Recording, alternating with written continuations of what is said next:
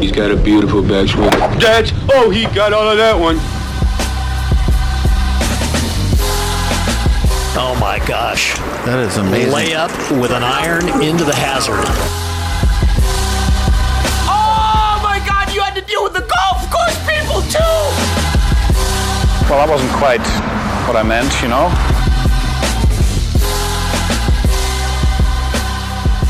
Hello and welcome to another edition of the 73rd Hole Podcast, the official podcast of Golf Oklahoma. And today we have a little players recap. We will have T-Dub on the show. Our guy Colby Powell is not able to make it today. He's starting his first day on the job at Golf Channel. That's big time news for him.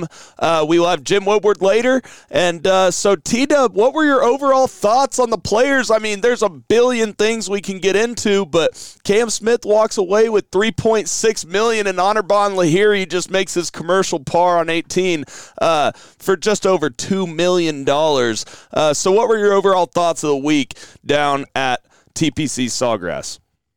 Yeah, I don't want to dilute from the play by getting into some of the other things I want to get into as opposed to, some rulings and things like that. But I think just overall, the thing you got to take away from this week, Sam, is that Cam Smith is one of the best players in the world now, and it's really no doubt about it. And I think that he honestly may be currently the best player in the world right now. I mean, you look at it, yes, for the whole week, he gained 2.88 strokes on the greens, gained 4.16 yesterday. It's just absolutely absurd on the greens. And Sam, he's one of the few players that I can remember who lost over a stroke off the tee for the entire week and still ended up winning the tournament. And it's on one of the toughest golf courses that they play on an annual basis. So, I do think that we saw it yesterday on 15 and 16, and a little bit even on 18 with his not wanting to go left. But Cam Smith does have that left miss. He gets a little bit over the top on the backswing, a little loosey-goosey, as I like to call it. But his short game is just so solid, especially his putter. I don't think he ever misses putts inside 10 feet anymore. But the whole week, Sam, I was rooting for Anirban Lahiri so much. I've liked him ever since, even before he was on the President's Cup team down there, and I believe he was on the Melbourne team. And but nevertheless, I was rooting for Lahiri. I just know how big of a win that if he was able to win this tournament would have been for India. We talk about Hideki Matsuyama when he won and how much it influenced the country of Japan. I think we would have a very similar effect with Lahiri and the country of India. They're one of second most populated in the world, I believe. So would have just been awesome. But I think even a second place for him will boost him up. Sam, Lahiri got all the way up to 33rd in the world a few years ago, and now he dropped all the way down like 300 and something. So, the second place yesterday bumps him up a lot. And, I really hope that he's able to get his game back. But you just can't shy away from Cam Smith, who, Sam, you've really been on for about the last year and a half. I feel like I might have been one of the first people on this planet on Cam Smith. I love what I saw from him probably, like you said, like a year and a half ago, 2 years ago. And I'm like, this kid is going to be the next superstar on the PGA Tour. And I was right.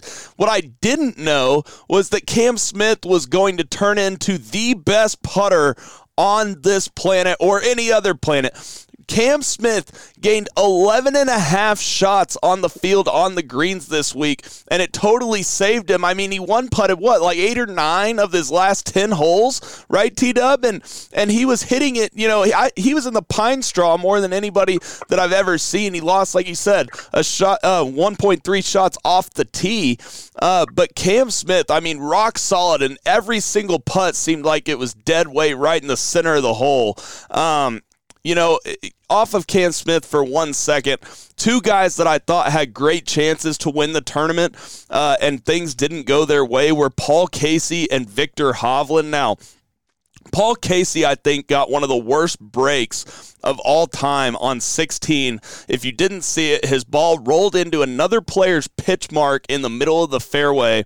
And if you don't know the rule, if you're in your own pitch mark, you were allowed to take a free drop. But he was in another player's pitch mark, which meant he had to play it from basically an embedded ball, and it cost him, a chance at really putting some pressure on Cam Smith on 16 with him in the left trees. They ended up both parring 16, and I thought that was a great chance for Casey to make eagle or birdie and maybe put Cam Smith under the gun a little bit. What I saw from Viktor Hovland, on the other hand, I thought he could have won the tournament by 3 or 4 shots. He had the terrible chip at 12 where he ended up making bogey when he was right off the green and won. And then the terrible chip at 15, gunned it about 15 feet by, didn't birdie 16, and then it hooks it in the water on 18. He got absolutely nothing out of that round. But T-Dub, what were your thoughts on Casey and Hovland? Yeah, I like I said, I think Casey got one of the worst breaks of all time. I mean, and one thing I do want to say is that if balls in the fairway are still making pitch marks, they should be playing lift, clean, and place. They didn't play lift, clean, and place the last 2 rounds. Because just things like that shouldn't happen, because being in a divot is horrible enough, but a pitch mark is so much worse because you can't get any club on the ball and you have literally no idea how it's going to come out. At least in a divot, you just know that it's kind of going to come out a little clanky, and you can at least get a club through the ball and make contact. So I think that is a little bit on the PGA Tour on that aspect. T-Dub, it's got to be one of the dumbest rules in all of sports. I mean, it's a free drop if you're in your own pitch mark, but it's not if you're in someone else's. It totally screwed him over. He hits a perfect drive right on the crucial drive on 16, coming down the stretch for millions and millions of dollars, and you're going to penalize a guy for a perfect shot. I think that's absolutely ludicrous. It's absolutely ridiculous because, he said in his post-round interview, it was the best drive he hit all day. So, Exactly. Have to go lucky for it. The best drive you hit all day, you're in the – because the thing is, too, people don't realize on his third shot, because people are like, well, you can still lay up and make birdie, but he didn't have any control of his ball. It went probably a little further left than he would have liked. He had to hit it over the tree that's on the left side of that fairway, which is probably one of the reasons, in my opinion, that he had to hit a little higher and it came up short and spun back because he wasn't able to flight the ball in that shot. So I think that even on that aspect, it messed with your layup so much because you can't control what it's doing. And yeah, but my point is he wasn't going to lay up from there if he's not in that pitch mark. No, he's going to do it worse 2-putt birdie. He may hit a shot like Ricky. I mean, he could have hit it. Let's be fair. He could have hit it in the water, but it totally eliminated him from having a chance to put any pressure on Cam Smith on the key hole of the tournament, and Cam Smith was able to kind of coast in. And at that point, we thought he was going to coast in. We'll get to what he did on 18, but you see what I'm saying.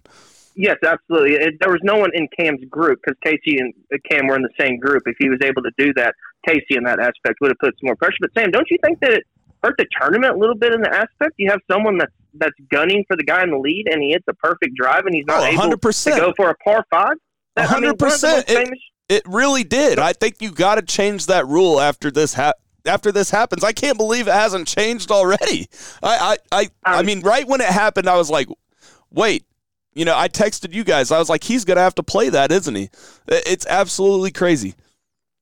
And it doesn't help that Casey's been known throughout his career for not being able to close and win tournaments. So, it's kind of like, well, if it would have happened to someone who's really proven, let's just say it happened to Justin Thomas or something like that, I honestly think that it would have been a little bit more polarizing, and we might actually get some change happen because that's what usually happens. And we all know if this would have happened to Tiger, then it would be changed tomorrow in that aspect. Yeah. So, I think that it happening to Paul Casey is what hurts it. But, Sam, I want to ask you about Hovland because at this point, Sam, is it not just completely in his head, his chipping?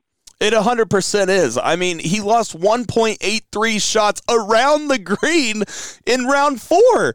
I mean, how can you be, what is he now, the number 2, number 3 ranked player in the world and have no feel around the greens? I don't believe that it doesn't. I don't believe that it has to do with him having no feel. I think it has to do with literally the chipping yips. I mean, it feels like every single chip he hits has no touch on it. It's just a line drive. It goes off in his hands. It's like a rocket. And I mean, you're sitting there with all the green in the world to work with on 12, and if you make birdie, you're going to be in the lead. And Viktor Hovland couldn't even keep it on the green. He almost hit it in the water. I mean, you and me could hit these shots. It's pathetic for us to hit some of the chips that he was hitting. And I just hate it for him that a lot of these tournaments and a lot of the reasons why he hadn't won in the continental United States is because he can't chip. Well, and, Sam, a lot of it was made out these last couple of weeks that, Hovland was second to last in strokes gained around the green. Well, with his performance this week, he has now officially moved to DFL on the PGA Tour and strokes gained around the green. And I think you made a great point, the fact that he's number 3 in the world now, and he's still able to contend and potentially win tournaments with how bad his short game's been. How great of a ball striker he is. He's the best, one of the best ball strikers on tour. And, one thing to notice, too, is, because we talked about it a lot during the Ryder Cup with how bad his putting is, and, I'll get the analytics here in just a second, but to me it looks like his putting has improved, too. So, definitely has. That's all.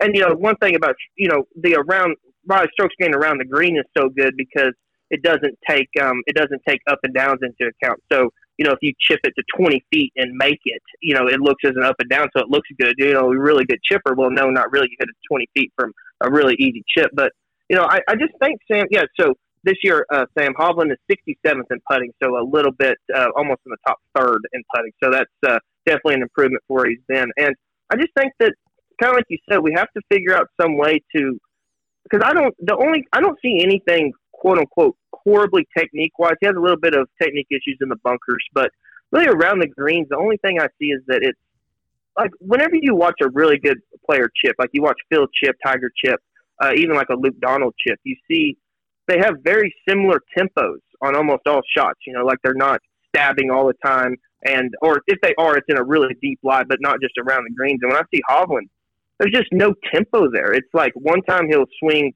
like 100% on a chip, the next he'll do 30% on a chip, and there's no feel there at all. And I think that, I don't think he's one of the people that's not practicing it, but you get out in the heat of competition, there's no way to replicate that type of pressure, Sam. Yeah, and it just seems like he's not picking a spot and going. It seems like there's no free throw, for lack of a better term, mentality, where you just look and go. Like there's a certain touch you have to have around the greens that most of these guys have, and I feel like Victor Hovland probably has it too, but he's so in his head.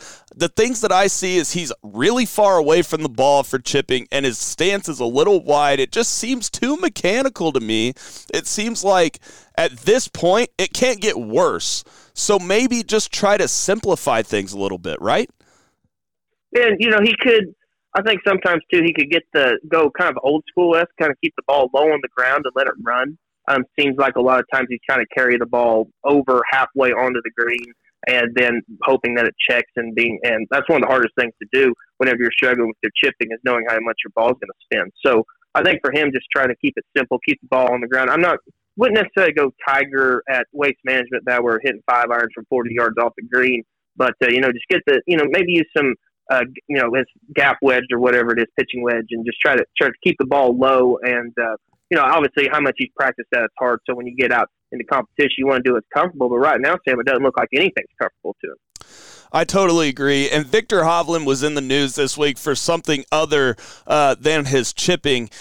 We'll get to that probably a little bit with Woody, but before we get to Woody, T-Dub, I want to ask you about Cameron Smith on 17 and 18. Now, if you didn't see it, Cam Smith hit it right of the right pin on 17.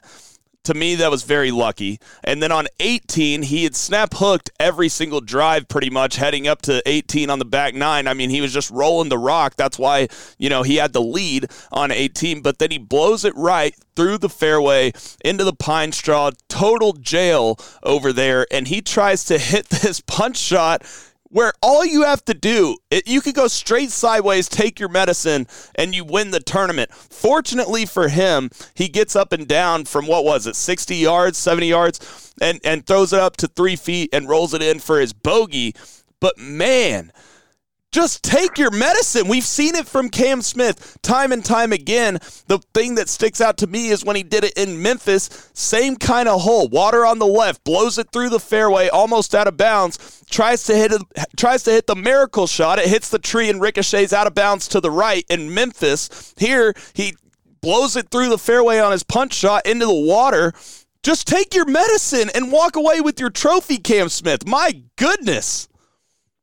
Yeah, it seemed like to me, Sam, on 18, he played to seem like he needed par to win, and it seemed like, at the time it seemed like he could make double and still won. He ended up only needing a bogey, and it seemed like there's just so much easier ways to go about that. I was surprised when he pulled out driver on the tee, and with him missing, especially with him missing his drives on 15 and 16 left, and I don't just mean left, I mean a lot left. They're low duck hooks, and that's that's when you know a hook's bad is when it's low. If it's a really high hook, that's when you know it's somewhat manageable. But when you hit a low snap hook, that's when you know the nerves get into play and you just shut down everything right before you hit the ball. And I will say this about Cam Smith's punch shot: it's in the moment you got to think, I need to hit this out to whatever the fat part of the fairway is, which for that hole would have been straight sideways. But he wanted to try to get it up close, and it looked to me like he had a slight angle, but he needed to cut it about 10 yards. And I think, because you made a really good point, Sam, about Memphis, because 18 at Memphis and 18 at Sawgrass are very similar holes, very similar. Yes. And I think that when Cam was trying to hit that punch shot, he was nervous about hitting the tree that was on that right side, because I looked at the punch shot and I looked at where it went out. It looked like it went about probably 8 to 10 yards left of that tree. And I feel like if he didn't have those thoughts in his head, he would have went probably 4 to 5 yards left of the tree. And in that aspect, just those couple of yards is the difference between that ball staying up and not staying up. I don't agree with the riskiness of it. But as we saw, he was very comfortable with that third shot, or with that fourth shot in this aspect. It was officially 57 yards, and he hit it at 3 feet from the hole with all that money on the line. Just shows the guts he has. And you know, Sam, I agree with you with what happened on 17. I think it was a little bit of luck. You know, everyone was saying the wind's coming off the right on that hole yesterday. And so for a lot of those guys, they're either aiming at the flag and hope the wind brings it back, or hoping it, or aiming a little left and then the wind could take it and go too far. But Cam hit a shot and he kind of held it up against the wind. And with the way that green's designed, that the little peninsula comes out where the pin's at. So if you hit a shot that goes up against that wind at all, it's going to come up short because it's fighting against that wind. I think that's what happened to Sam Burns and Terrell Hatton. But Cam, you know, luckily had his yardage and was able to hit it to 4 feet. But yeah, it seems like him and Ricky Fowler are the only people we've seen ever hit it right of that pin and able to go on and win the tournament. So, I mean, you got to give credit. And, you know, I give him credit as well, Sam. I mean, starts off with 4 straight birdies, but then bogey 7, 8, and 9, 3 holes in a row. Could have easily thrown in the towel, lost the tournament at that point. But then proceeds to go after that to make 4 straight birdies. He had 1 par and 13 holes. That's truly unbelievable.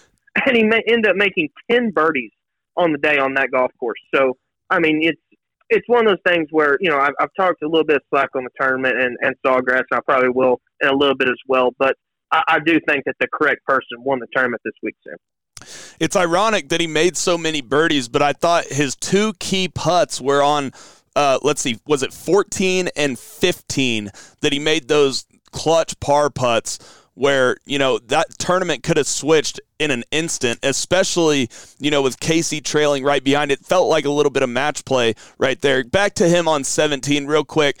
I thought you might have jinxed him when we were texting back and forth. You said that you didn't necessarily like the pin. You don't necessarily like the pin on 17 being back right for the final round because you think it's kind of the most boring pin, correct? If I'm not, you know, speaking out of hand. Yes. But yes, yeah, I agree. I think that when you talk about final round excitement and what that hole is supposed to bring, I think that a back middle pin where it was in the first round would create more drama because I think more players would try to attack the pin and go long as opposed to attack a right pin and miss it right. And or I think a front pin would at least create maybe some hole-in-one drama like Lowry did on Saturday, or like the 16th at Augusta does for us every year. I got you, and we can get into that more a little bit after the break. But my point was I thought you might have jinxed him right there because you were saying, you know, these guys, and I agree with this, these guys never really miss wedges right. And he almost did. Luckily, he was aimed in the middle of the green and missed right and got away with it. But for the people that were saying, you know, huge onions by Cam Smith on 17, I thought, you know, not necessarily. I thought it might have been a little bit of a tentative move through the ball there from Cam Smith, and he got away with it, but luckily he had the right distance, and of course he rolled it in because why not after all the putts that he rolled in this week. Okay, we're going to take a little break here on the 73rd hole, the award-winning official podcast of Golf Oklahoma. After the break, we're going to have our man Jim Woodward. Woody is making his first appearance on the show of 2022. You are not going to want to miss this. Stay with us here on the 73rd hole, the official podcast of Golf Oklahoma. When something the size of a golf ball hits your roof, you need to call McRae Roofing. McRae Roofing is Oklahoma's designer roofing service specialist. For years, Jeff McRae and the experienced team at McRae Roofing and Exteriors have served fellow Oklahomans by helping them with their roofing needs. McRae Roofing uses only top quality materials and professional crews to make sure that each job is done right, so it will give you the years of service, security, and protection you need from the unpredictable Oklahoma weather. McRae Roofing offers residential and commercial roofing, ventilation services, and custom copper designs. McRae Roofing is dedicated to exceeding the homeowner's expectations. It's not just a roof, it is your home's crowning glory. Call McRae Roofing today at 405-692-4000. That's 405-692-4000. Make sure to also visit their website at mcrayroofing.com. That's MCRAY roofing.com. Don't get caught with a leaking roof. Contact McRae Roofing for your free inspection today.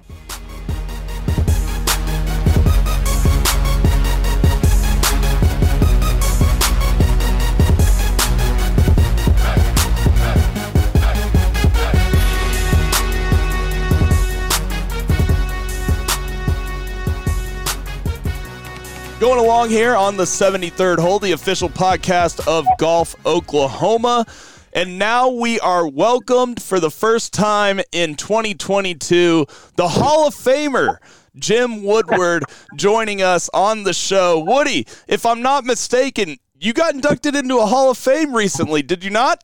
Yeah, and it was for golf. How about that for a shocker? I mean, I could see getting inducted in a lot of Hall of Fames in my life, but golf wasn't one of them. When I started, that was not even on my radar. So it was a really great honor, and it really was special that they thought enough of my career that they inducted me. That was pretty cool. And it was for the South Central PGA, correct? Yes, South Central PGA. I'm not looking for my invitation to the World Golf Hall of Fame anytime in the near future. Well, Woody, we had a great tournament this past week, and we love to have you on after big events. And, man, was there everything you could ever want in this tournament, from the windy conditions to the rainy conditions to a little, bad break for Paul Casey on 16 that I've never seen, to Victor Hovland and Daniel Berger getting into it, and then Cam Smith just rolling the rock like I've never seen. Where do you want to start, Woody? Oh, gosh. Well, I tell you what I enjoyed is the few times I got to play the Players' Championship. There was one year, guys, on 17, I remember having to hit a 5-iron. And I'd never seen it in all the years prior to that of anybody having to hit that much club on that hole. So for me, it was kind of entertaining that one day to watch it with that wind, because that target looks like you're trying to hit a dime in the middle of water. Mm-hmm. And when you got a 5-iron or a 6-iron or something like that, and that wind's gusting, and that was long before stadium golf had all those buildings around, which makes that wind even swirl more. I thought it was just kind of humorous, to be honest with you. I really wanted to see, who had the talent to pull the shot off, and watching, not a lot of them did. So that was fun to watch.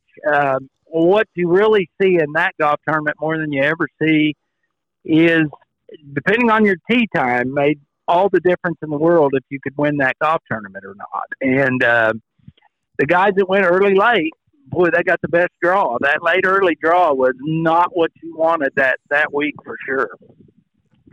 Woody, you mentioned that you played there when you had to hit a 5-iron on 17, so you probably experienced a little bit of the carnage that those guys. Okay, so just kind of let our listeners know, how tough is that golf course going to play when the weather conditions get like that? Oh, it's just it's a form of brutality that no man should go through.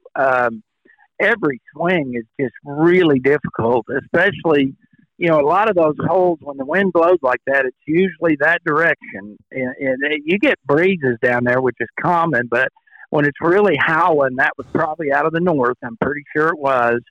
And so you've got holes that you really don't even realize how hard they are.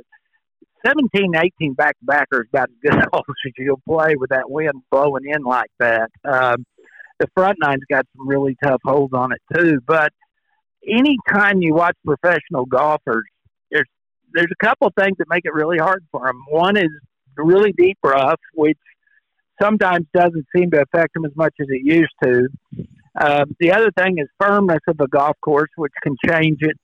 But the main thing that you'll see scores balloon on any golf course, any golf tournament, is when the wind blows. And we coming from Oklahoma know that better than most. You know, you guys know how it is. You take any golf course you play, and you play it calm, and then you play it with a 30 to 40 mile an hour gust, and all of a sudden that golf course that you think is pitch and putt turns into quite a monster. And so that one's already a little bit of a monster, and now put it on that, it's steroids. It's just brutal is what it is. I don't know how to explain it to you guys unless you're there and you're trying to hit those shots.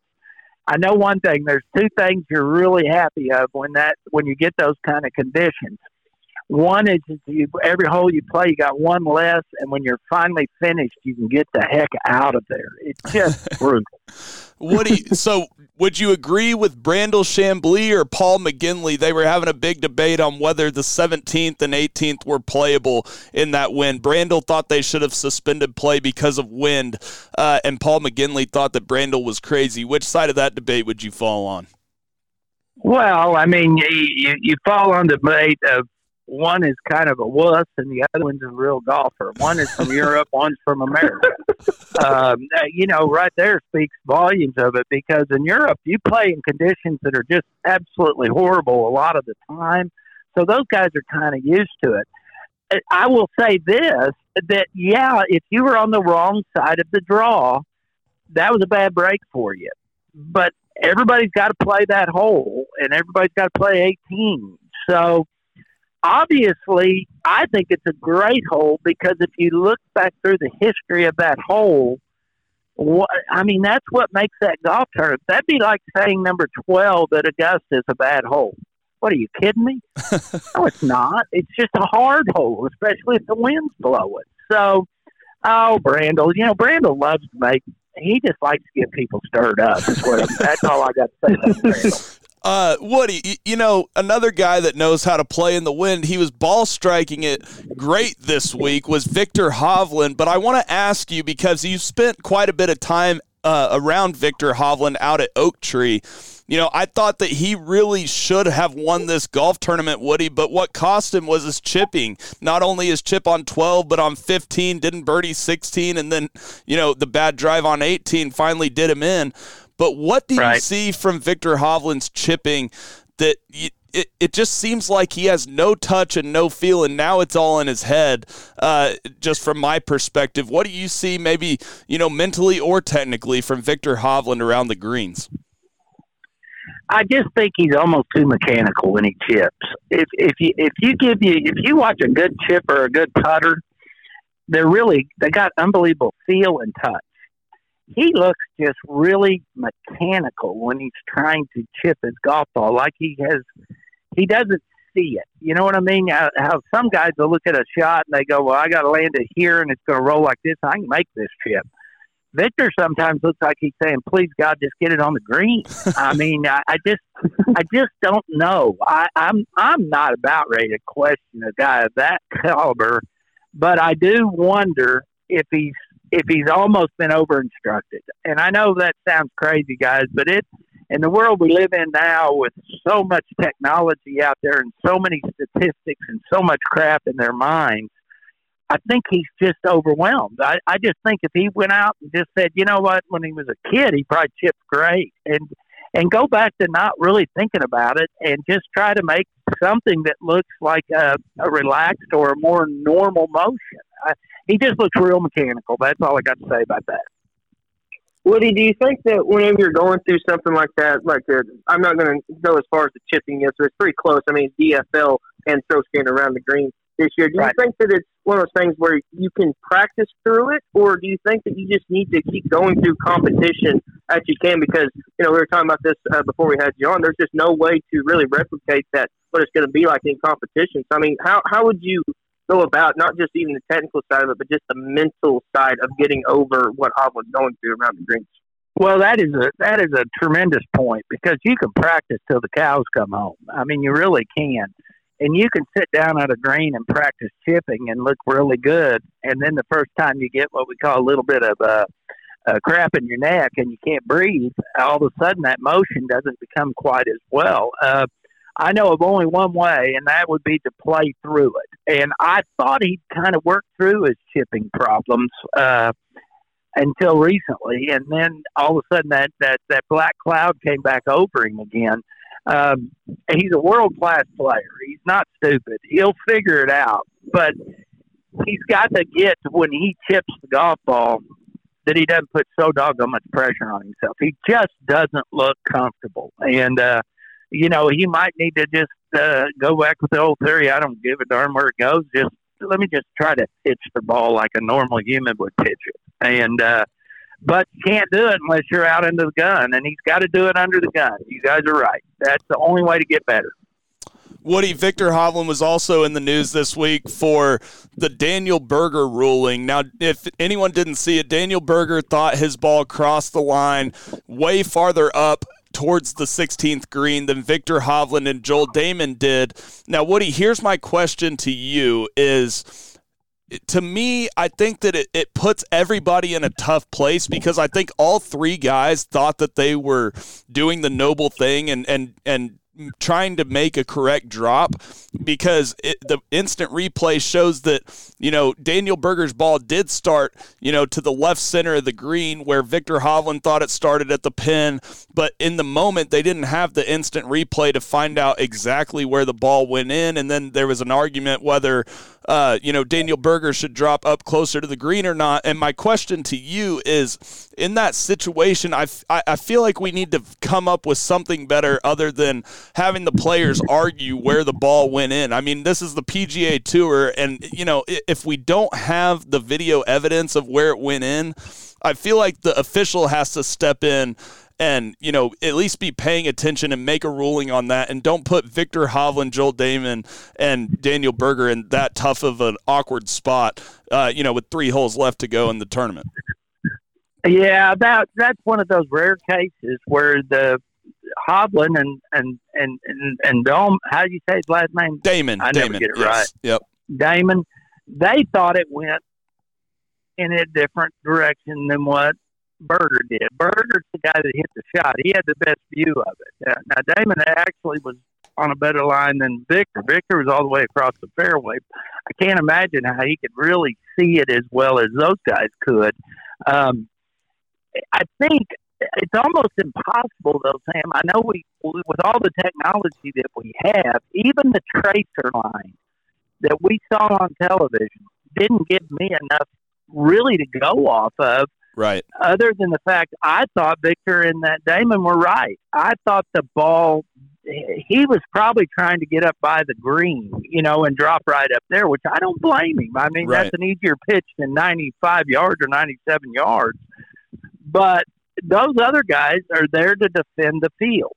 And I told you guys that story when I was playing in Hawaii one time. There was a guy early, and we were one of the first groups off, and he kept twisting his spikes up, and I kept tapping the marks down that he was making. And come to find out, he was doing it on purpose because he wanted to leave those spike marks long before we could tap those down. And I was trying to defend the field, and I almost got in a fight. But I thought it was. I could tell it was wrong what he was doing. Now, right. In Berger's case, that situation I ran into was really, it was cut and dried. This with Berger was not cut and dried. He thought it went one place. They thought it went the other.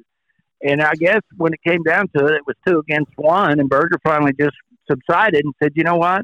I'll drop the ball back here. I don't like it, but I'm going to drop the ball back here." Now, you can bet the only problem with that kind of situation is I don't believe Victor and Damon are going to get a Christmas card from Berger this year. I think it's you set that tone, and now all of a sudden they were defending the field. And I'm sure a lot of guys came up to him later and said thank you. But in Berger's eyes, they're jerks, and they will be jerks now for the rest of their careers, which I don't like. That's what I don't like about that. The official showed no guts at all, but I don't blame him. He didn't do anything wrong. He was not there. He didn't see anything. So he's got to rely on the players to tell him where it went. So it's one of those situations where golf's such an unusual sport where you do everything in your power not to cheat. And so Berger, I'll give all the credit to him. He finally just broke down and said, okay, I'll drop it here. If that's what you guys think, that's where I'll drop it. I don't like it, but I'll drop it here. And that's what you get. So golf's unusual that way, that the players actually police themselves. Well, and, it makes it a little bit harder whenever we got a $20 million purse on the line. So then kind of puts everyone a little bit more stringent and get things right. So, Woody, you played a lot of golf in the Asia area, and the guy I was rooting for yesterday was Anirban Lahiri, and this is someone who's been over there. How much? I mean, obviously his second place go a long way. So, one thing I want to ask you from a technical standpoint was the shot on 18. It looked like he missed a little right, was scared to go left. What did you see there? And then, follow up after that, how much would have his win, or if he's able to get back to where he was 33rd in the world, even get better than that, maybe win a major, how much of an impact would that have on the country of India?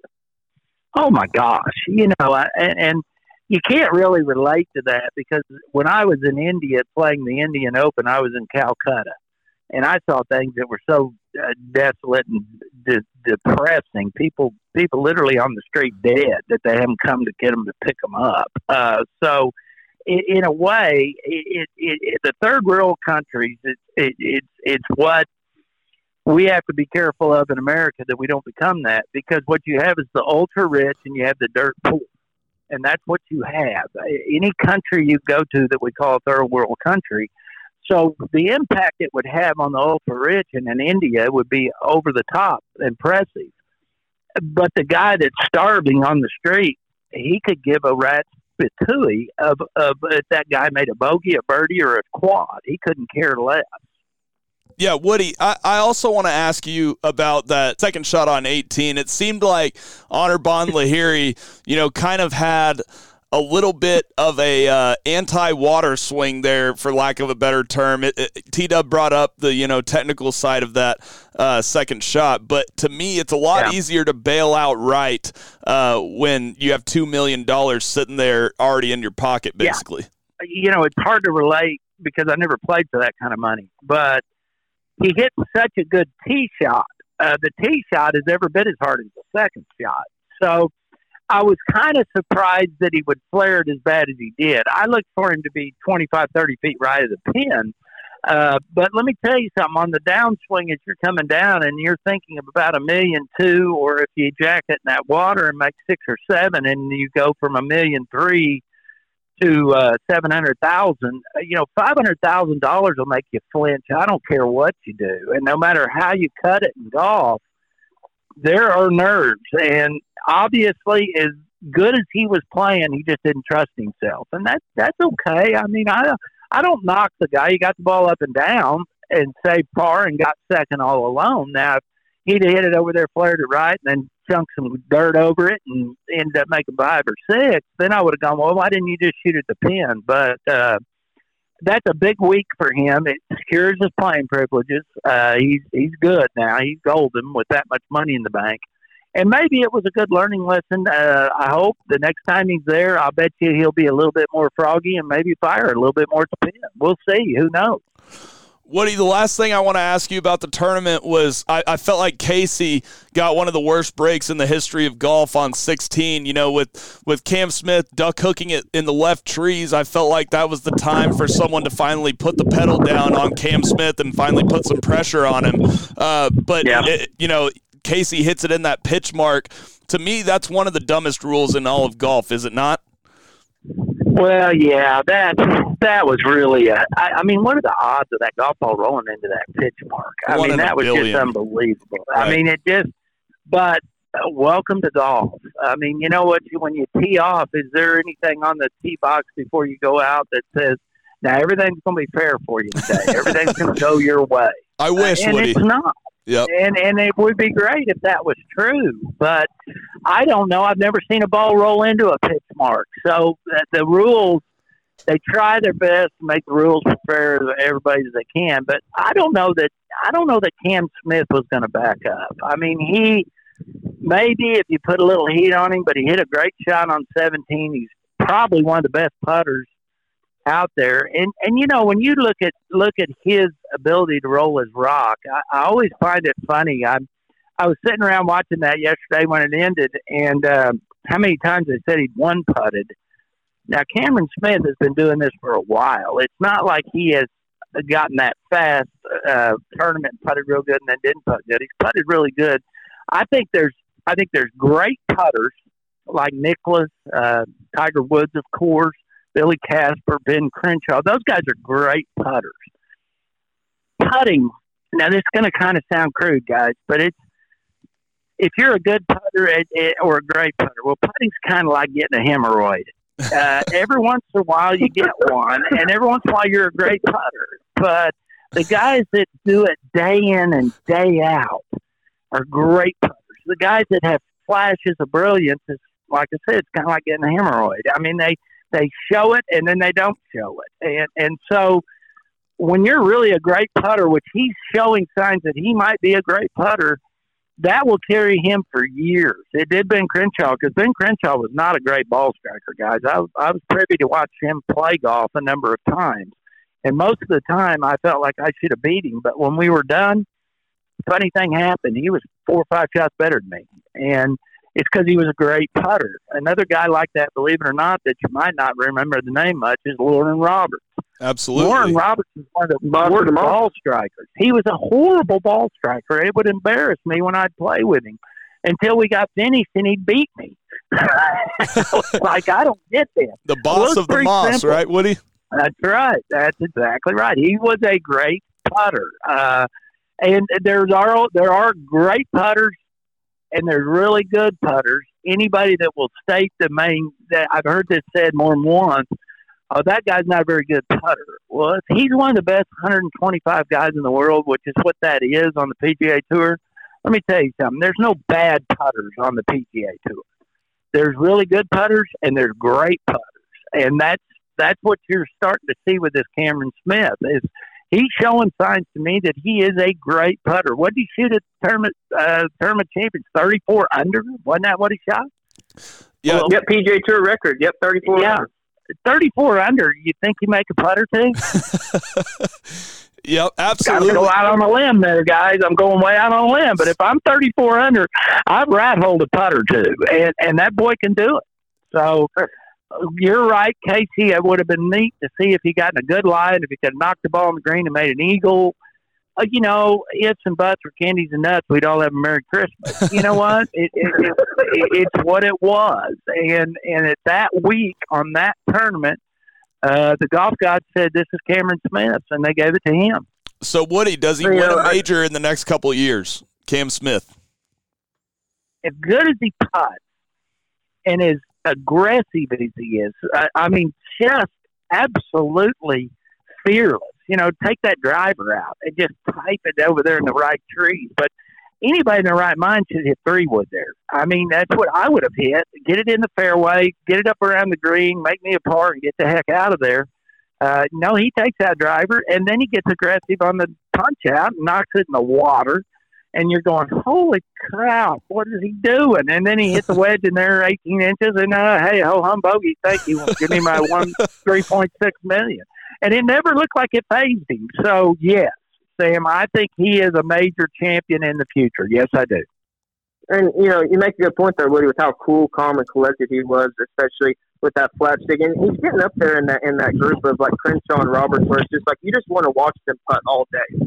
Like, because their strokes were so beautiful. And they do it in different ways, too. Those two older guys are a little bit more long and rhythmic, while Cam's a little bit shorter. But, still beautiful to watch. Now, Woody, we kind of highlighted your Hall of Fame induction for the South Central when you first joined us.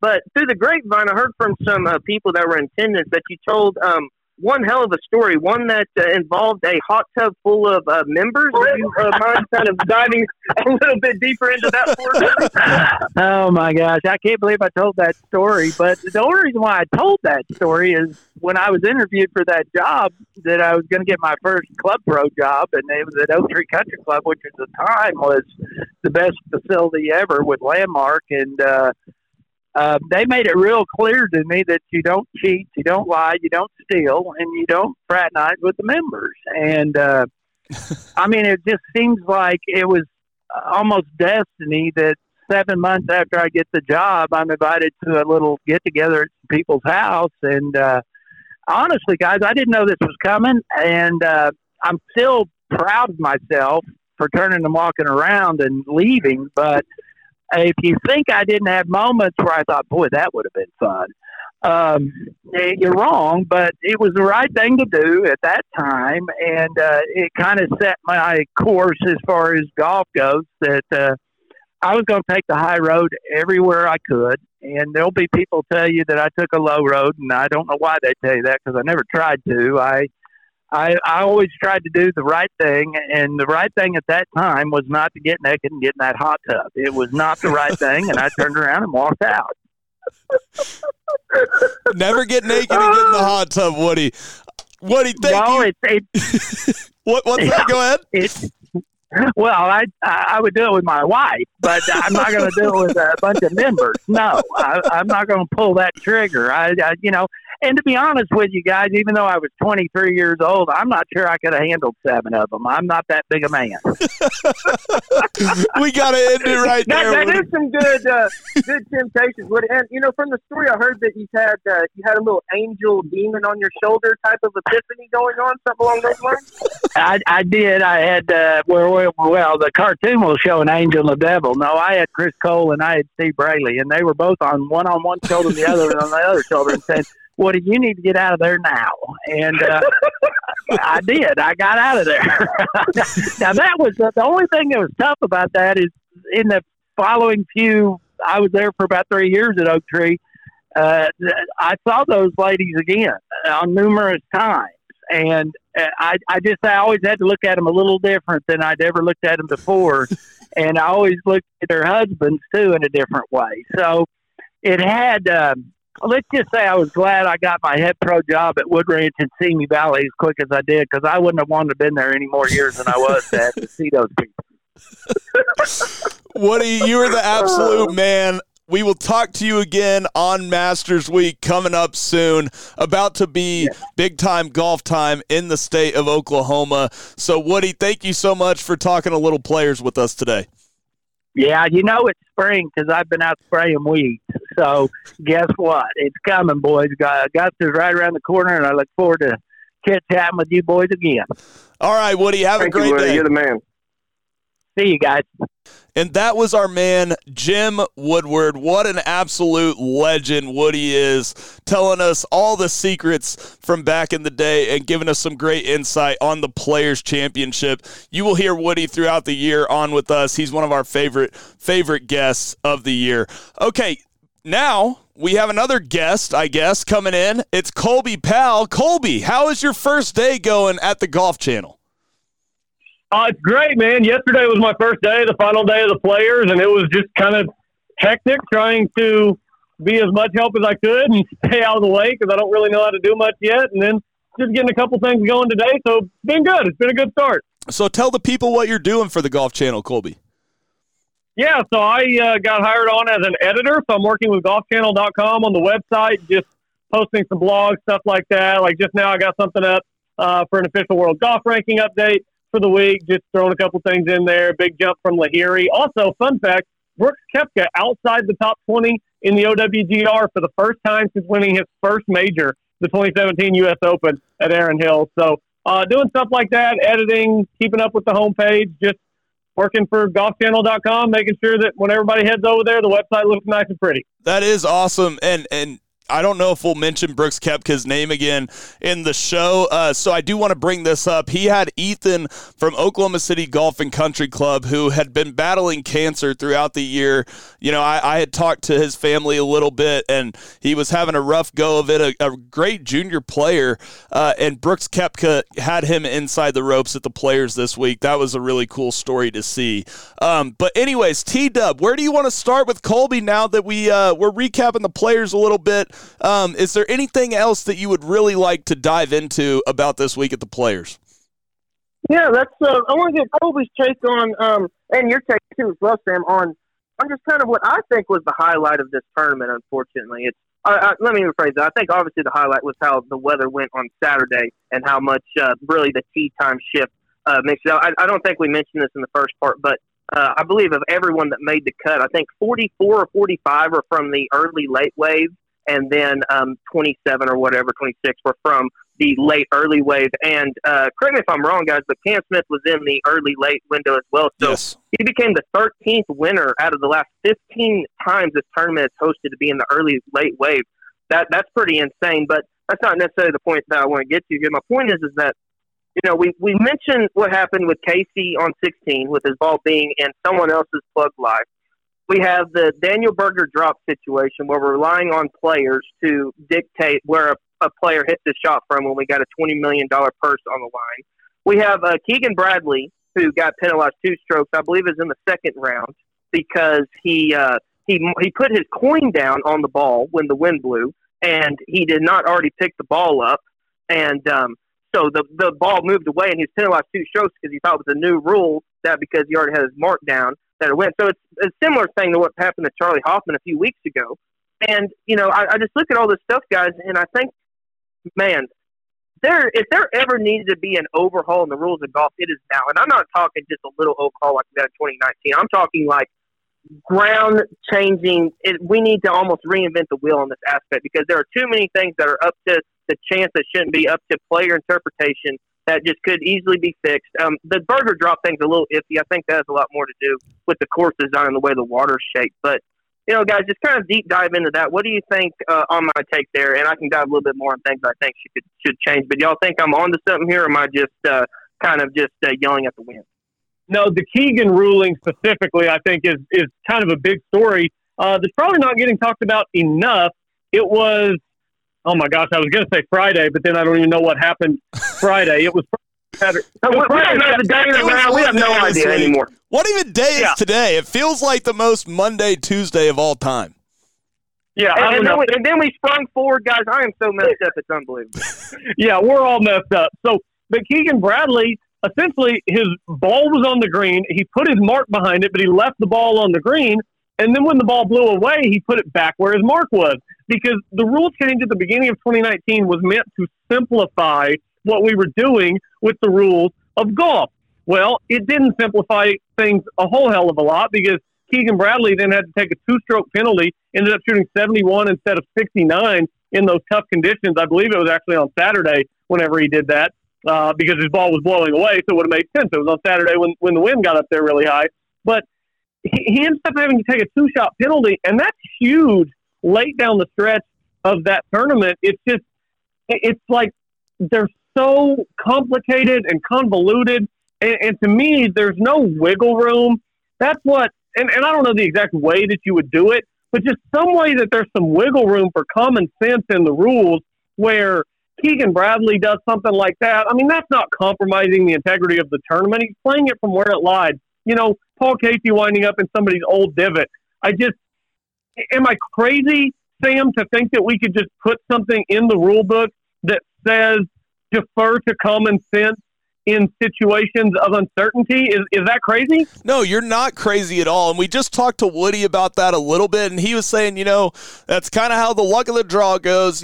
Respectfully to Woody, I totally disagree. I think that, if you're in your own pitch mark, and then if you're in someone else's pitch mark, it should be the same ruling. I mean, why? It makes no sense to me. I'm in the book where if you had a perfect drive in the middle of the fairway, you shouldn't have to play out of a real divot, much less a pitch mark where your ball's literally embedded.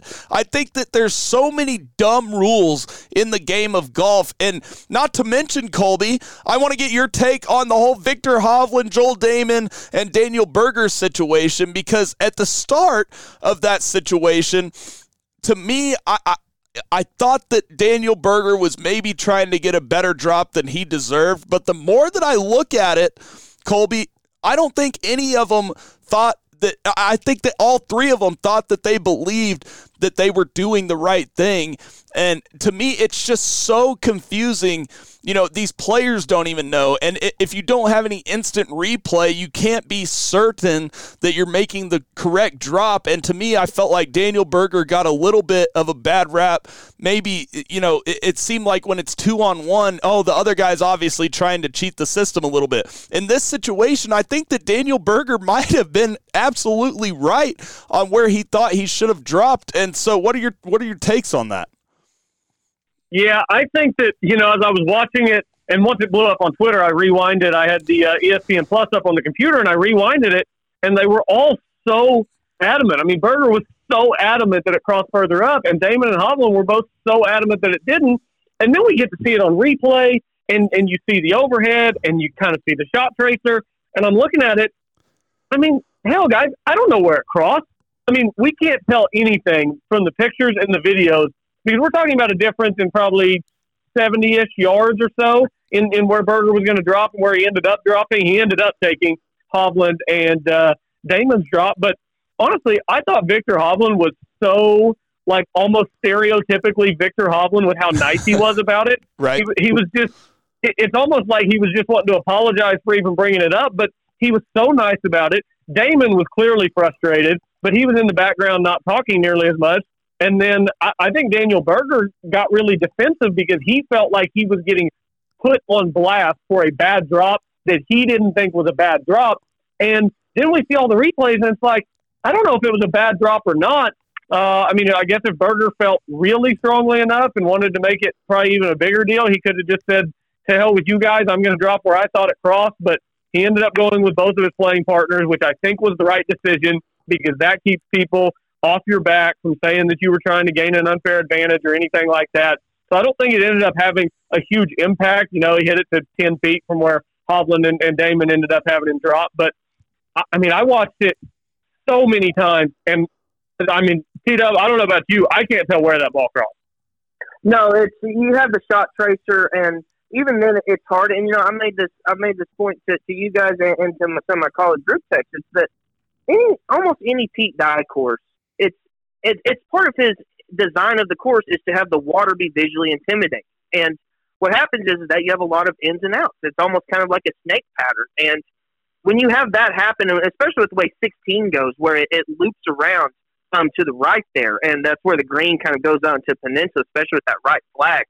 If you hit a cut on that, it's virtually impossible to figure out where it goes in at because, you know, if you hit a straight shot, it's pretty clear. And you know, I think, you know, Sam, I want to ask your opinion on this because, you know, you played a lot of high-level golf as well. But anytime, I can't think, very rarely, I can even hardly remember any time where you play it in a threesome and two of your playing partners are just so adamantly against the ruling that you want to make. It's usually when that happens, you're in the wrong or something's going off skew or there's just some big miscommunication. And I think that's a sign of knowing that, you know, there's something iffy going on here. And I can't remember hardly any situations like that. Have you experienced anything like that? And I mean, it's just usually when you see something like that, it's usually that the player is doing something wrong, especially when the other two playing partners disagree with what's happened. I mean, yes, I've had situations like that, but where this one differs to me is that Daniel Berger was saying, go check the tape. You know what I mean? He's saying, go check the tape. I don't care if you guys go look at it because I'm going to be right in Daniel Berger's case. And so I feel like, you know, it's not just, you know, a group of, you know, your weekend golfers out there saying, no, it crossed here, no, it crossed there. I think that all three of them believed that they were in the right. And so I think it was just an unfortunate situation. And to be honest, I know a lot of people that would have handled it a lot worse, right, Colby, than Daniel Berger did.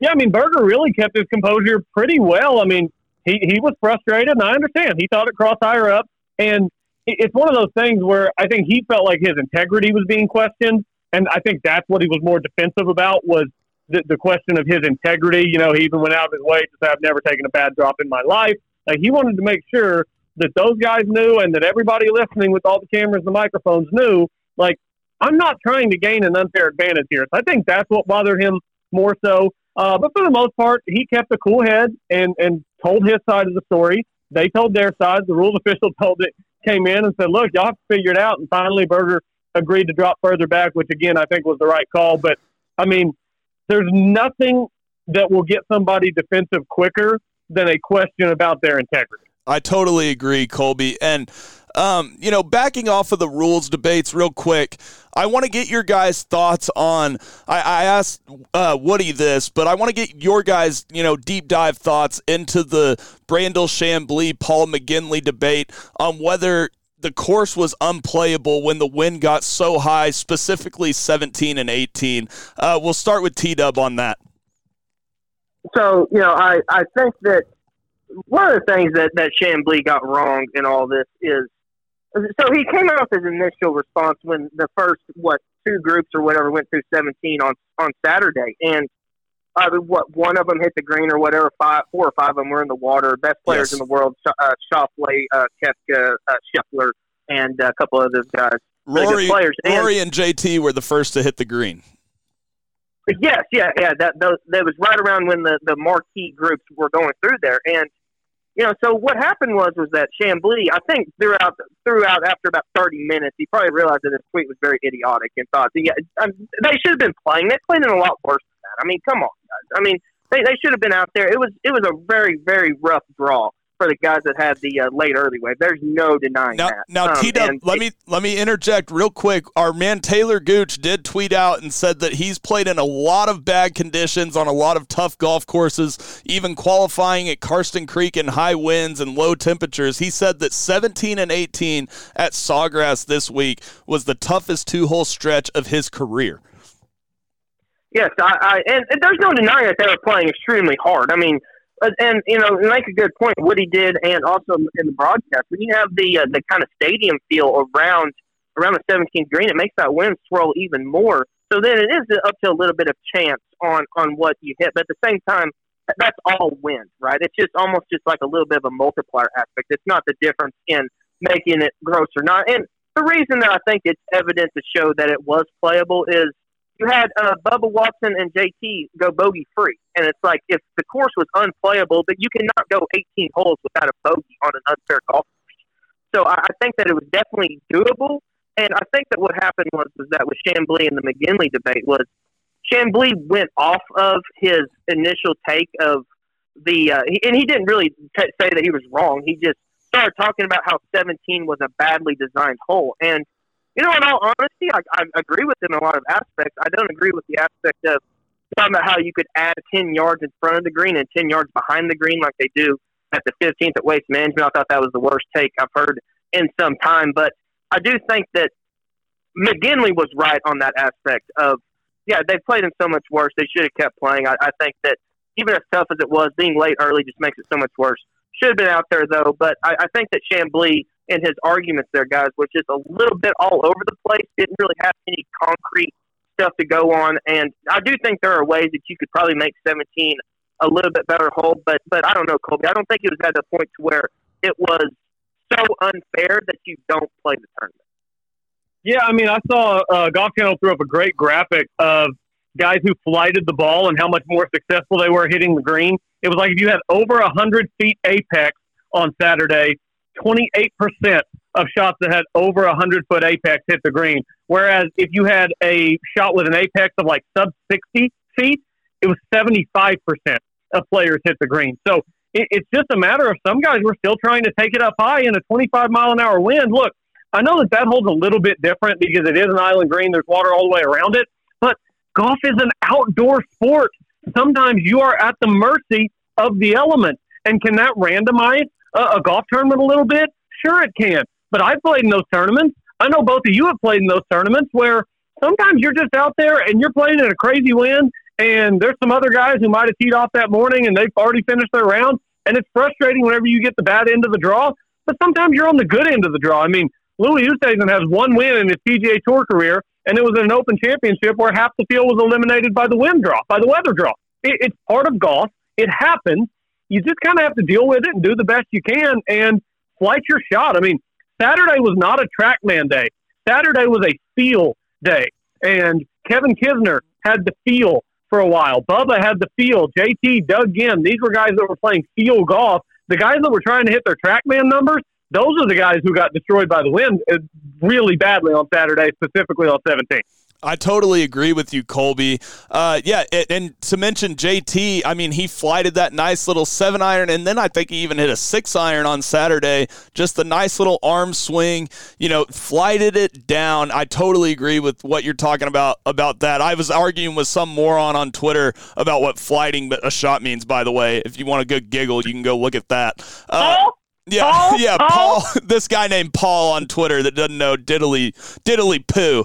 Anyways, I was on Paul's side for the record. Yeah, you and Maves. So, by the way, of the guys that got the best and the worst out of 17, Shane Lowry made a hole-in-one, the first one we've seen since 2019 in the third round. And then I think it was Pat and Kazire. We saw almost a shank into the tree in the middle of the water. How cool would that have been to make a hole-in-one on 17? Shane Lowry makes one in the third round. All right, boys, Colby, I haven't gotten your thoughts on Cam Smith, and he's a guy that I've been on for a long time, and I thought he was going to cruise to victory after 16, and especially after, he gets semi-lucky on 17, and then 18 comes along, Colby, and I mentioned it earlier in the show, but it reminded me of Memphis when he's in the right trees and he ricochets one out of bounds. This time he hits it left, punches it into the water. What were your overall thoughts on Cam Smith? Is he the best putter in the world? Is he going to win a major this year, next year? And then tell me what your thoughts were on his finish on 18. Yeah, I mean, right now he is the best putter in the world. He's the guy you trust most, standing over an 8-footer that you just really have to have. The second shot on 18, I mean, look, there's nothing wrong with spraying driver over there. There really isn't. You spray driver over there, you chip one out in the fairway, you've got 90, 100 yards in for your third. You hit that 20 feet right of the pin, you 2-putt, you go to the house. You make your life easy. Now, he ends up making 5, but he made it hard on himself. He talked about it afterwards, in his post-round press conference. He's like, I just didn't think it was going to come out that hot. I mean, you just don't even take that chance. You take the water 100% out of play, so I couldn't believe that happened, but then it was a great up and down from the fairway from 50-something yards. But, guys, I am so mad at myself. I ended up using Rom and Sergio in the one and done. And the reason I did that was because I checked the weather in Ponte Vedra at about 11 o'clock last Wednesday night, and I decided that the early wave was at least going to get one good round in, so I wanted to have 2 guys from the early wave. I didn't know it was going to go totally crazy like it did, but I thought, I'll run 2 guys out from the early wave because I know they'll get one good round in. But I didn't want to use 2 big names. I only wanted to use 1 big name, so I figured, well, if Rom ends up getting the wave advantage, this would be a good time to run out the number 1 player in the world. He'll have a good chance to win. He makes a 9, highest score of his PGA Tour career on Sunday. And then Sergio made the cut and got some money, which is what I planned on him doing. But ending up with John Rahm whenever I could have had Cam Smith in that same early wave, that one stings a little bit. Colby, I should have picked Cam Smith, and I ended up going with Rory and JT. The other guy I should have picked along with Cam Smith this week? We're gonna find our best friend Doug, and then we're gonna give him a best friend hug. Doug is back. Doug is back. Doug is back, boys. Is Doug back, or is Doug just a really good player for 3 rounds, at TPC Sawgrass? T-Dub? I mean, he had a chance, boys. They only shot even on Sunday and still finished 6th. So, I mean, if he could have made just a couple more birdies, maybe if we were able to get him a cozy Tiger bed or something, we might have been able to get up there with Cam Smith. But I do think Doug is a little bit streaky, and it seemed like when Sam was on him last year, he was on just a mega heater. And in all honesty, I want him to get back to that point because I just love hearing the song. It makes my day so much better every single time. All right, boys. Is there anything else with the players that you want to get to? I mean, obviously, it was just a crazy tournament. The last 2 weeks, I mean, Bay Hill and then the players have been almost U.S. Open-like with their conditions, and I just can't wait for the rest of this year. But to me, I think that, so far, player of the year, Cam Smith? Cam Smith. The weird thing to me, and I noticed this, this morning I was reading through something and it kind of hit me. A lot of PGA Tour seasons, you'll have guys win once and you'll have a lot of single-time winners. We are mid-March. we've already got 3 multiple-time tour winners this season. Hideki's won twice on tour this season, so has Scotty Scheffler, and so has Cam Smith. Those 3 guys really are all going to make a run for it. I mean, we've still got all 4 majors to play, all the WGCs, playoffs. I mean, there's so much going, but right now you'd probably say it's Cam Smith because he's got the biggest win out of any of those, and he set the PGA Tour scoring record. So right now I would go Cam Smith. But I don't know, Taylor, is it just me, or does it kind of seem weird to already have 3 multiple-time tour winners, and we're sitting here in mid-March?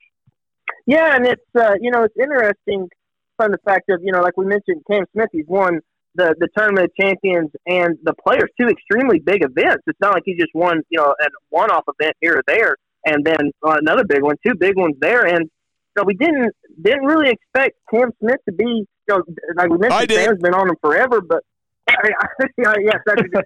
Everyone in the world besides Sam it did not expect Cam Smith to be the 6th ranked player in the world after this tournament. But when you think about it, guys, you would have thought that it would have been a Rahm that would have won twice, or a Scheffler's won twice. Sorry, that was absolutely the last. I meant Schauffele, or like a Bryson, but he's been hurt. So or Spieth even. So I think that it's not even only the fact that we've had those multiple winners, but it's the fact that it's not really who a lot of us would have thought before the season that would have been those multiple time winners, guys.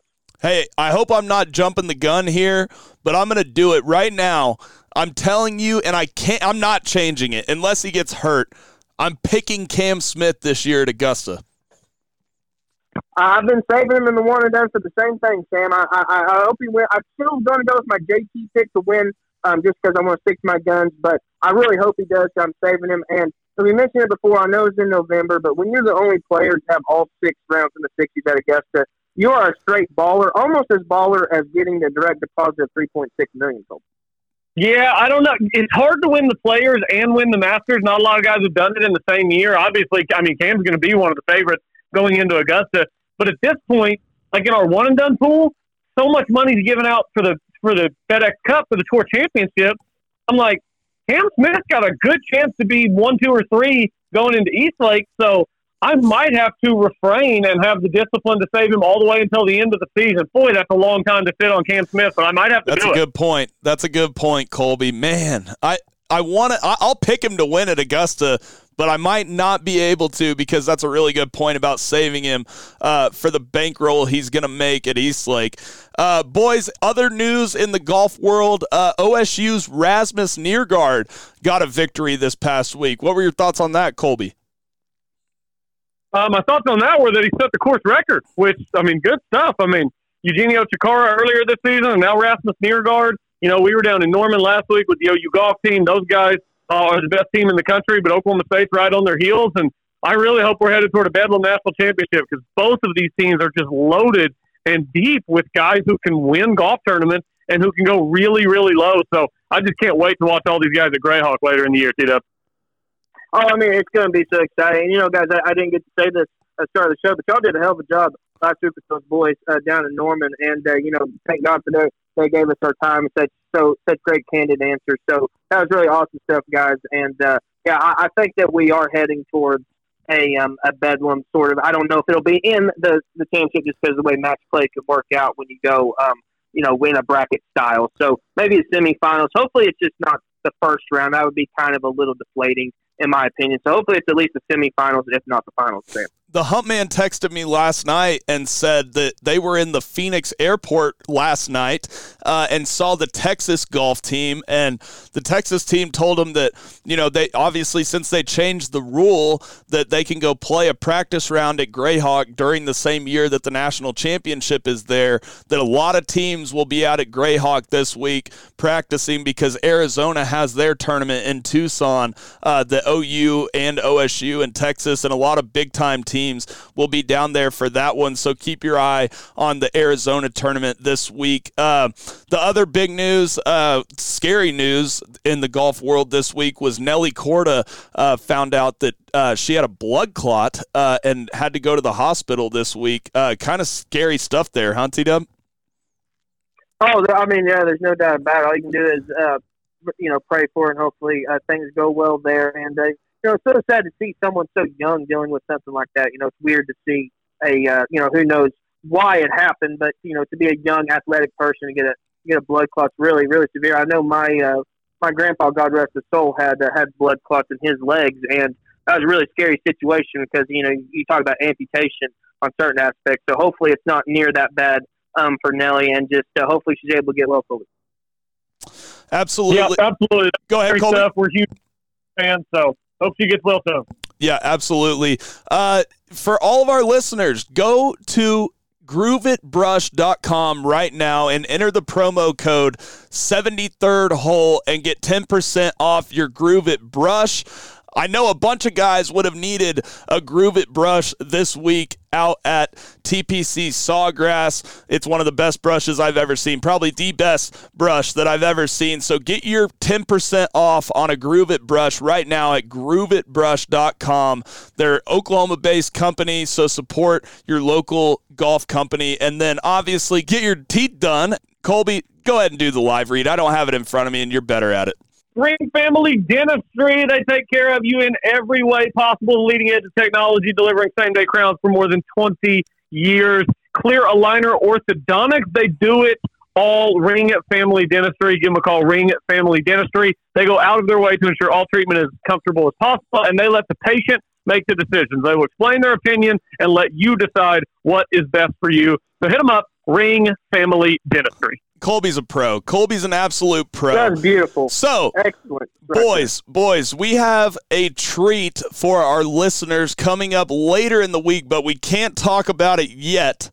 But it will release next week, and all I got to say is we have big news coming out next Monday, so stay tuned on the podcast and on our social media platforms on Twitter and Instagram. We will be announcing some huge news next week, and we will have some great content for sure coming out of that. But because of that, we will have to do our preview for this week. So, boys, have you created your DraftKings lineups yet? Yeah, I'm good. Solid. All right, well, y'all are good. I have not created my DraftKings lineup for the Valspar Championship yet, so I will do it as we go along. But the Data Golf favorite this week is Justin Thomas and Victor Hovland. Colin Morikawa also in the field. I know a lot of people on the betting side are looking towards Sam Burns this week. What are your guys' overall thoughts about the favorites this week at the Valspar? Yeah, it's actually a pretty decent field. They lost a couple of guys. You kind of expected that after the Monday finish at Sawgrass. Neiman is out. Two-time winner Paul Casey is out. But, a lot of the big names are still going. Morikawa, Hovland, Xander, JT, DJ, Koepka. So, Taylor, for the Valspar, that's really good high-level names at the top of the field. Yeah, you've got JT and Javi Morikawa, the shot play in there. One thing to note as well, you got people like obviously Morikawa and Schauffele didn't have to play going from Monday, so they got a little bit more rest compared to some of these other guys. For example, JT was obviously out there battling DJ with a 63 yesterday holdout on number 9 for how many ever hundreds of thousands of dollars. So that was really good. Someone like Louis really likes this golf course. You got to look at him. And, I kind of expect this, guys. You look at kind of the mid, not necessarily mid-tier, but just below the top tier. You got Sam Burns, like you mentioned. You've got Abe Answer. You've got Matthew Fitzpatrick. I think I wouldn't be surprised, Sam, to see one of these younger guys, someone either around the age of 30 or younger, end up getting a win. And we've seen it a lot this year already, but I think that streak continues against him. Yeah, I do too. I kind of like that, as well as, a guy that not many people are talking about but is playing some great golf as of late is Harold Varner III. Harold Varner III has played some amazing golf as of late, and I think that this course kind of fits his game. Who are some kind of dark horses that you're looking at, Colby? Dark horses for this week? Well, why don't we just go ahead and start with a guy who I'm going to throw in my DraftKings lineup. He's going to be my cheapest option. Andrew Putnam has kind of played some sneaky good golf this year. His last couple of events aren't that great, but I'm not too worried about that. The Players, he shot 69 in the first round. Hey, we're looking pretty good. 79 in round 2. The Players was very fluky. He had a top 10 finish at Pebble just a couple of months ago, so I think this course could set up well for him. Also, Taylor, tell me what you think about this, because I think you might kind of like this.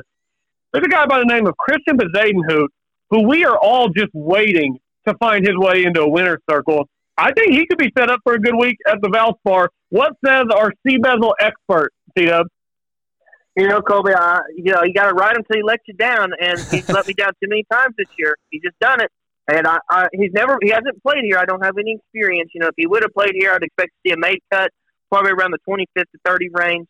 I would love to see him win. And, I will say this. I got to stay off of him because, like I just said, I rode him and then he let me down. So I have to make sure that I can't get back on the bandwagon until I'm absolutely feeling it. I'm not feeling it this week. I think we'll see about a middle of the pack finish again. I think he will make the cut. But, for someone who's been on him all year, Sam to Cam Smith is basically me to C-Bezel. So hopefully C-Bezel is going to be able to turn that around. But I don't think so, Colby. I don't think this is the week, my friend. All right, we'll see. I hope you're wrong because I'm going to have a little bit of C-Bezel exposure this week. Well, you already went with so do you have both of them in your draft? Yes, I do. Okay, so I'll go ahead and start with mine here. I've got two really cheap guys here that I think both are going to make the cut. My cheapest option, 6,500, Kramer Hickok. In this tournament, he's made the cut both times. Hasn't finished better than 46. But you look at it, he was playing really well last week. In the finish of 42nd, but shot 67 in the first round and got the good end of the draw. So I like Hickok to make the cut at 6,500. And then next best is a guy that Data Golf really likes this week. It's kind of an underdog play, a sleeper play. At 6,600, give me Troy Merritt. This guy's made his last two cuts. He finished, I believe, sixth here last year in this event. Missed a lot of cuts in this course up until then. But it was eighth last year. So I like a little bit what I'm seeing there. So I don't know, Sam. I got two guys cheaper than 6,600. I think can make the cut. I'm gonna be able to load my lineup pretty top heavy. I have two guys without pictures that I think will make the cut this week, T-Dub. My cheapest pick is Hayden Buckley, a guy that played his college golf at Missouri. He's 6,500 on DraftKings right now. So far this year, he has two top 10s, 7 of 13 cuts made, but I feel like that at the Valspar, I feel like he could kind of have a breaking out week, and I think that as long as Hayden Buckley is at 6,500, I'm going to keep putting him in my DraftKings lineup, and I feel like he's not going to let me down. And then at 7,000, I like a guy like Taylor Moore.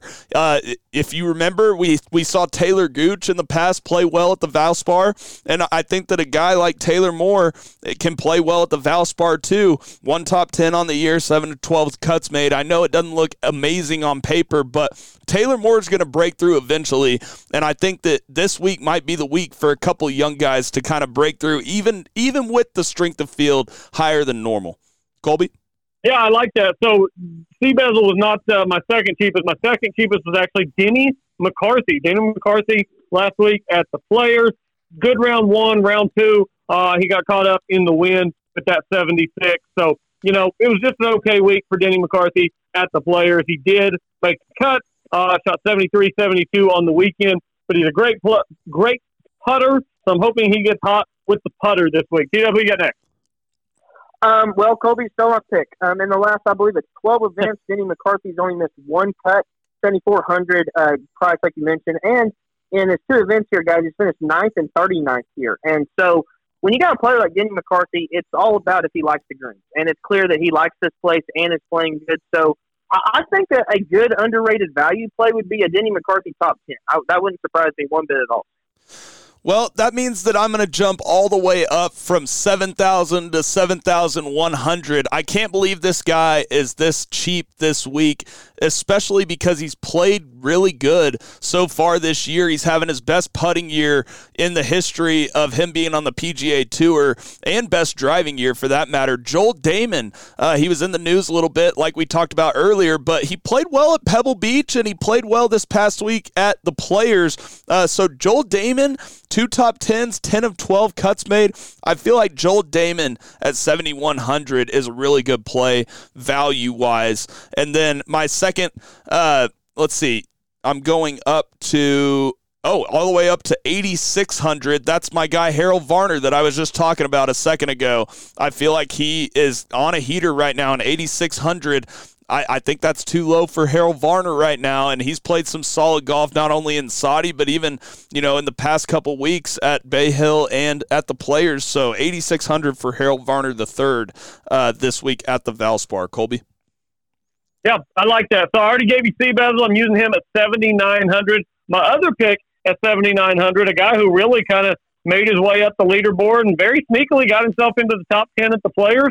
I'm going to see if he can't keep that momentum rolling. That's Adam Hadwin. Adam Hadwin played some really good golf over the weekend at TPC. So I like his chances to keep it rolling. Taylor, who you got? I'm going with a guy that you were on a couple weeks ago, Colby, and I'm going to keep riding because he's been playing some good golf. That's Oklahoma State alum Alex Norton. I mean, he's been playing some really good golf. 26 last week, 5th at the Honda, has made the cut his last 5 events. 5 events, not 6. 5 events. And last year, guys, he did finish 21st here. So it's his only appearance here. Gained 1.15 strokes on the field. So I love Alex Norton, 8,700. So he's going with next man. I am going to go with my winner of the tournament, Sam Burns, at 9,600. He's only had 5 rounds where he lost strokes on the field since the CJ Cup. He is playing as one of the most consistent players on the PGA Tour right now. And when I look at his strokes gained approach stats, T-Dub, gaining 0.72 on the field per round strokes gained approach, it's super solid, and I feel like he's going to win this golf tournament this week at the Valspar. And then, so you think he goes back? You think he goes back to back, Sam? Defending champion going to do it. I do. I have no problem with him being the defending champion. I just think that not only is it good course history, but also, the recent form. Obviously, Sam Burns is a solid pick this week, and especially, talk about best bets. You can get him a lot cheaper than you would normally get a defending champion because of the strength of field this week. And then my most expensive option is going to be Victor Hovland. His ball striking was just immaculate this week. He couldn't get it anywhere around the hole if he missed the green. But you know what? He hit a ton of greens this past week. And Victor Hovland is just, the most consistent player on the PGA Tour. 7 top 10s, 11 to 12 cuts made, 10,800. Cheaper than a couple other guys ahead of him on DraftKings, so I'm going with Victor Hovland this week as my most expensive option on DraftKings. Victor Hovland has been absolutely lighting it up. I'm just, he played Arnold Palmer 2 weeks ago, tough conditions. Played the Players, tough conditions. I just worry he might be a little bit worn down, but, you might have thought he was worn down from the Arnold Palmer, and that certainly didn't show last week. My 2 most expensive options, I'm going to go with 2 big names in the game of golf who both missed the cut last week. So they'll be coming in fresh. They're playing, got the bad end of the draw and didn't make the cut. That's Brooks Koepka at 9,400. I mentioned when I first came on, he's outside the top 20 for the first time in 5 years since he won his first U.S. Open, his first major championship back in 2017. So I'm going to look at him to get things back on track after having a short week at TPC Sawgrass. And then my most expensive option, I feel like a lot of people are going to be off this guy because he struggled last week in those super tough conditions. Those conditions were tough. You get a couple of balls up in the air, things aren't going to go your way. Give me Colin Morikawa at 10,700, who I think has a great chance to win this week, Tyler. Yeah, you wouldn't be surprised if Morikawa won. Hasn't played this tournament yet, so might be a blessing in disguise because the snake pit can come back and bite the people. So when you go through that, not having experienced any of that trauma, I think it could be a benefit. So Morikawa, I think, is a good pick. I'm going to go my 2 most expensive. 9,800. He missed his cut in his only appearance here, but has just been playing so well lately. I do worry about the fatigue, like Colby mentioned. But give me Terrell Hatton, 9,800. He finished 13th last week at Players, 2nd the week before at Arnold Palmer. Hasn't missed a cut going all the way back to the DP World Tour Championship last year. His worst finish in that stretch is 28. So I think he keeps that run going. I think, we talked about it last year where he was top 10 in the world, kind of fell down to 22nd or 25th, whatever it was. I think that Hatton may be on his way back to getting close to that top 10 S field. And then I'm going to go with the most expensive guy in the field. I think that he is as close to a surefire bet as you can get. I know that he had a little bit of fatigue, just the same instance, but didn't play Arnold Palmer, so I think that is a little bit of help. And that's JT, 11,000. In 14 rounds here, he's gained 1.27 on the field. I think he was a little bit tired after how hard he had to grind in that second round on Saturday. So hopefully he's able to rest up on that. But I just think JT's playing so well right now, Sam, that if I was able to get a little bit of value at the bottom. So I just feel bad if I don't put him in my lineup. Hey, I totally agree. I picked him last week in the one and done, and he didn't necessarily let me down, but he played solid golf, but it was just kind of a letdown as far as I'm sure there were a bunch of people that had Cam Smith as their one and done pick last week. So let's get to it, boys. Who's your one and done pick, Colby? Yeah, I mean, Taylor kind of spoiled it. It's Tyrrell Hatton. He's playing good golf, and he kind of tends to peak around this time of the season and then starts to go downhill a little bit later in the year. So I'm hoping that he can keep it rolling. I do worry a little bit about the fatigue playing Arnold Palmer and then Players back-to-back, but those were his first two events in the U.S. this year. So I'm hoping he can keep it rolling, and a guy who on the high end we know can win in a really good field. And I got off to a good start to the season in the one and done. I've kind of fallen back to the middle of the pack. I need a win. So I didn't want to use one of the biggest guns at Valspar, but I didn't want to go down the list and take, like Taylor, you mentioned Alex Noren I really like this week, but I don't think he's going to win the golf tournament. So I'm going to run Tyrrell out and hope that he gets hot. Taylor, who you got? Yeah, I really like Hatton. I think that's an option for sure, especially since, he doesn't play an overabundance of PGA Tour events. He's not like Sung Jae and going to play every week. So, you kind of want to use him when you can. And it's hard to predict what majors he'll play good in. He might be a good pick at St. Andrews, but it's hard to hold on to him for that long.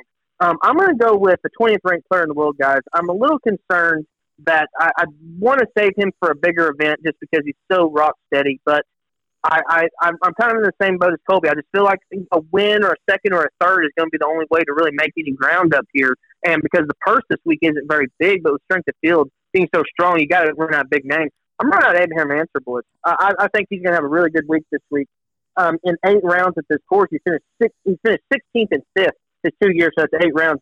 2.23 strokes gained on the field. The only two people in the field who have gained more than that in their time is Hovland. He finished 3rd last year, and then Sam Burns, who's 3 for 3 on cuts here and 1 last year. So I really like Abe Answer this week, and I think that he's a really good play if you don't want to try to run out of JT or a Morikawa in a purse that's not that big. I'm going Sam Burns this week. I got to make up some ground. I need a win, and I need him to do it again at the Valspar. If you haven't already, go to golfoklahoma.org and get all your recent golf news. You can see that the Rogers State men and women both lead at the Hillcat Classic at Bailey Ranch. The OC, your OC boys, are leading at Oak Tree. Do you have an update on that tournament, T-Dub? Yes, yeah. Let me pull that up real quick. I'll get on Golf Scout. While we're doing that, boys, I was going to do this before we got out of here, so this would be a good segue. Yeah, you've kind of been teasing it all show with the strength of field, Sam. Colby, Sam, what do y'all think the strength of field is this week? Ooh, I'm going to go. Now, does this still have Paul Casey and Joaquin Neiman in it? Good question. Let me click on that real quick. It's sort of loading right now because I'm running a little Golf Scout at the same time. So give me 1 second. So. I don't know. Do you want to do the 2-ball rule, Colby, where you get 2? No, I would imagine it does. They've only recently withdrawn. He is still in the field, yes. And who's the other one who withdrew, Colby? Neiman. Neiman is in the field as well, yes. So, yes, this is including those two guys. So including those two, show me a nice round number of 409. I'm going to go a little lower than that. Well, with them in the field. Give me 369. There's no way Colby didn't cheat on this. 411. Oh! And he against 409. There's no way he didn't look at it, bro. There's no way you can be that right. He's been looking at golfchannel.com all day. I promise I didn't look at it. Go to Golf Channel right now. Go to golfchannel.com and you will see nothing about strength of field. I have not looked at it. No, Colby, it's 2-1. We win. You got to drop where we tell you to. I guess I'm dropping 97 yards from the hole. I would think, guys, I think the strength of field will probably be closer to what, 3? I don't know, Colby, you're the Maxwell expert. So what do you think the strength of field will be once we get these withdrawals in there? What, around 370 range, something like that? Oh, I wouldn't think Casey and Neiman would drop it that much. Cause, I mean, they're not top 10 players in the world. Probably more like in the 330, though. Yeah. Yeah, I was top 30. Yeah, probably 385, 390, somewhere in that range. Yep. Casey's 24th and Neiman's 18th. So maybe I'd say probably that around the 3.8. So we do have an update here, boys. So it looks like we are concluded. The OCE will have won the Oak Tree Invitational, 22 over par. Second place was Cameron, 35 over. So playing in some a little bit easier conditions today compared to yesterday, but still to shoot that's really well.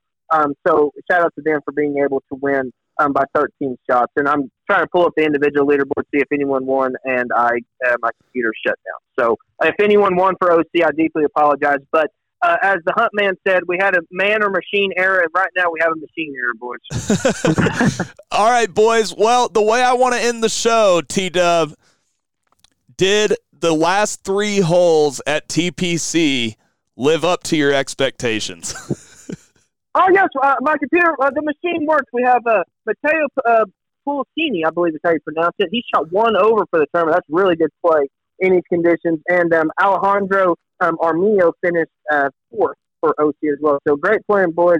Really proud of them. Going down to the last 3 holes, I think that, Sam, we kind of alluded to this when we talked about the Paul Casey thing. I think that his ball, him not being able to go for that green, really diluted the tournament a lot, in my opinion. I love the fact that we had Cam Smith punching into the water on 18. That created a lot of excitement. One of the few times that we see that happen. Obviously, since Adam Scott's really the last time that we can remember that going on. But I would have loved to see Casey go for it on 16. We talked about this before. I don't really like the right pin on 17, but I loved Cam Smith's shot, even though it was a little bit lucky, like we were saying. And I also think that Lahiri's birdie also created a lot of drama. So I like that aspect. I will say this about 18, though, guys. I think 18 is probably my favorite hole amongst those 3, especially with it being the finishing hole. But, we kind of ripped on Chambly a little bit earlier, but I think he made a good point. I think it was even before the tournament started that front pin and them putting the 18 pin on the front kind of makes it not as entertaining because, like, whenever Adam Scott hit in the water, it was a back right pin. And, like Craig Perks when he chipped in 2002, it was a back pin. And, I just think with it being in the back, you have a longer club. You're more likely to miss it, more likely. You have to get a tougher shot because you're probably going, 2 clubs more, maybe even 3 comparatively if that pin's in the back or even the middle. So I do think this, guys. I think that the right pin on 16 is the best pin for that green. But I think that when we want to create Sunday drama for those 3-hole finishes, we need a different pin on 17 and 18. I'm sure you guys probably disagree with that, but what are your thoughts on that? I actually don't disagree with 18. I think the pin on 18 is fairly boring. I mean, guys can just throw it up to the front fringe, and, things kind of funnel right to left down to the hole. I think some of those other pins, that back right pin was pretty tough. I think that would make things really tough on guys coming down the stretch on Sunday. Maybe they do that to make it easier to make birdie. I don't know. I'd have to look at the numbers and see whether more birdies are made to that front flag. So I actually agree with you on 18. I disagree with you on 17 because I like the dispersion of tee shots that you get when that pin is back right. You end up with some guys like Keegan Bradley who still spin it down to the front. Then they've got to hit that crazy looping putt that's hard to get stopped near the hole. You get guys who try to go right at it, push it, 15 feet, and end up in the water. You get some that funnel down to the hole. You get some on the back level. I feel like the dispersion of tee shots to that back right pin is great. Also, if you want to put it on that lower back right level, I feel like you're picking up more on the field if you're willing to be aggressive there. Whereas the front pin, I don't know, I just kind of feel like all the tee shots to the front pin end up in virtually the same place. They either spin off the green into the water or they wind up underneath the hole with a 12-footer with a little bit of break in it uphill. So I do like the back right pin on 17. What do you think, Sam? The way I'll leave it with y'all is it's debatable whether it's the best 3-hole finishing stretch on tour, but I know for a fact it's the most entertaining 3-hole stretch or 3-hole finish to watch on the PGA Tour because that was A+ golf watching content on Saturday, and then obviously the great finish on Sunday. I love 16. It's my favorite out of the 3. 17 is 17, and 18 always produces some drama coming down the stretch. So I thought we had a great tournament at the Players. We will be back with you guys next week, and there is a big announcement. Next week, we will be coming to you live. And that's all I'm going to say. Have a great day, everybody, and go visit golfoklahoma.org. This has been the 73rd Hole with Taylor and Colby and myself. The 73rd Hole, the award-winning official podcast of Golf Oklahoma.